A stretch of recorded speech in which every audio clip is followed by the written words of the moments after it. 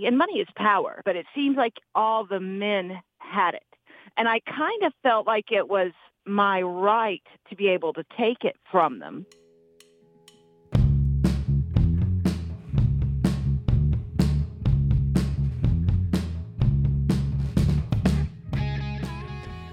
From WNYU 89.1 FM, this is Dirty Money. Dirty Money is a podcast about how money and capitalism influence our bodies, sex, and relationships. I'm your host, Leah McBain. This is episode 8, Financial Domination.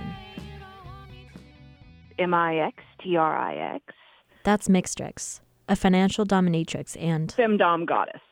What is a femdom? Well, in its most simple form, it's a dominant in a fetish relationship with a submissive that gives them money. But there's more nuance to it than that. You have money is power, like I was mentioning earlier. Money is absolutely the power to do and to have, right? So if you're giving that power to someone else, it's the same kind of release, but it's also a worshipful act for many, okay? They see it as a sort of form of worship. Some see it as a form of humiliation. If that's their fetish, it's humiliating to have to come off that power to someone that they have through money and that someone can just take it to them.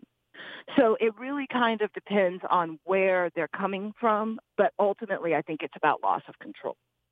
It's also usually a gendered transaction. In society, men typically have the power. Mm-hmm. Okay. Now, when you're talking about domination and the sub and dom kind of relationship dynamic, a lot of it for the sub is about loss of control. So sometimes you have these powerful men who, are in these positions at work where maybe they're the boss or something. And when it comes down to it, they can't let go of control and remain in their powerful positions in their day-to-day basis. By dealing with a dominatrix, that's a safe space for them to be able to lose control and feel that feeling and get the release of not having to be in charge. Okay.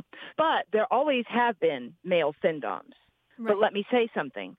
They're mostly in the male-to-male space, okay? There's very few female financial submissives. They're almost exclusively male. I've met a couple of females in the years I've been doing this, and they haven't served me. So we're talking like 2 or 3 out of the thousands that I've met or been, talked to or whatever, maybe 2 or 3, and they weren't paying me. They were paying people that I knew, so it's almost exclusively males. They hold pretty much the key to financial power in society. That's just the way it's been structured at this point. The beauty of all of financial domination to some degree is being able to take that power back in the most literal way and empower yourself at their expense in the most literal way, Mixtrix got into the profession about 7 years ago. Really, I think my own sexual fetishes led me there. And then once I kind of was looking on the internet at all the things that interested me fetish-wise, I kept running across something called femdom and financial domination and kind of realized it was something I was already doing in my own life and relationships. And I was like, I know this. I've already been doing this, and it just kind of led me straight to it because it was something I was already familiar with, really. She says that the biggest misconception about financial domination is that it's easy. That you can just say, hey, I like this, and I do this, and somebody's going to run up and put money in your hands. It's not easy. It probably takes more skill than people realize. That's probably the biggest misconception. So a lot of times I do filming, I'm answering emails, I'm working on social media, almost the exact same things something like a YouTube influencer would be doing, but I'm not a YouTube influencer. The other thing that's making her job harder is the SESTA-FOSTA law. There is a huge stigma against anybody who's considered a sex worker, okay? And at this point, depending on how you look at it, you may not see, and there's plenty of femdoms who don't consider themselves sex workers, okay? There's kind of a divide in this. But what it is it's eroticized financial transfers, okay? So in that sense, we would be considered sex workers. I personally consider it part of the sex worker movement, to be a dominatrix at all on any level, right? Mm-hmm. So it's affected us in the kinds of things we can post, the kinds of ways that we can transfer money, the kinds of content that we can put on popular channels like YouTube, even on things that are, let me put it this way, even on places where I could sell videos, fetish videos, like, oh, my feet, you're in love with them, pay me, things like that.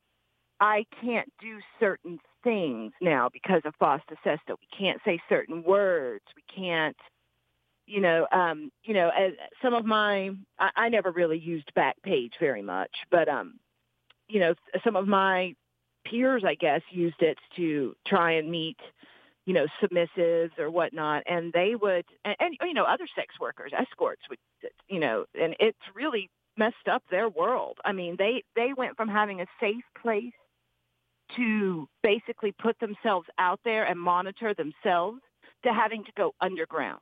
Mm-hmm. And going underground is never good when you're trying to do something and stay safe. Going underground is where there's lack of safety. So it's just messed up things for anyone who's a sex worker, I think, across the board. Even in the face of this uncertainty, Mixtrix will continue to do her job because it's what she loves. What I like most about it is that it kind of redistributes the money that men tend to have in our society. And money is power. I mean, if anything, it's a tool to have things, to do things, to get things, to either make your life more comfortable, more secure, more fun, whatever. But it seems like all the men had it. And I kind of felt like it was my right to be able to take it from them.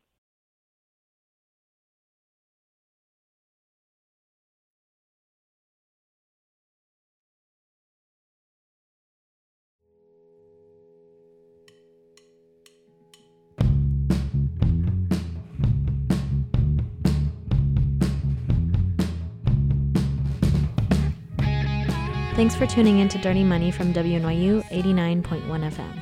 If you liked what you heard, you can subscribe on Apple Podcasts or tune in next week from 7:15 to 7:30 to hear Episode 9, Rainbow Capitalism. This episode was written, produced, edited, and hosted by me, Leah McBain. I'd like to give a special thanks to Kelly Drake, Anna Van Dyne, and Mixtrix. Thanks for listening.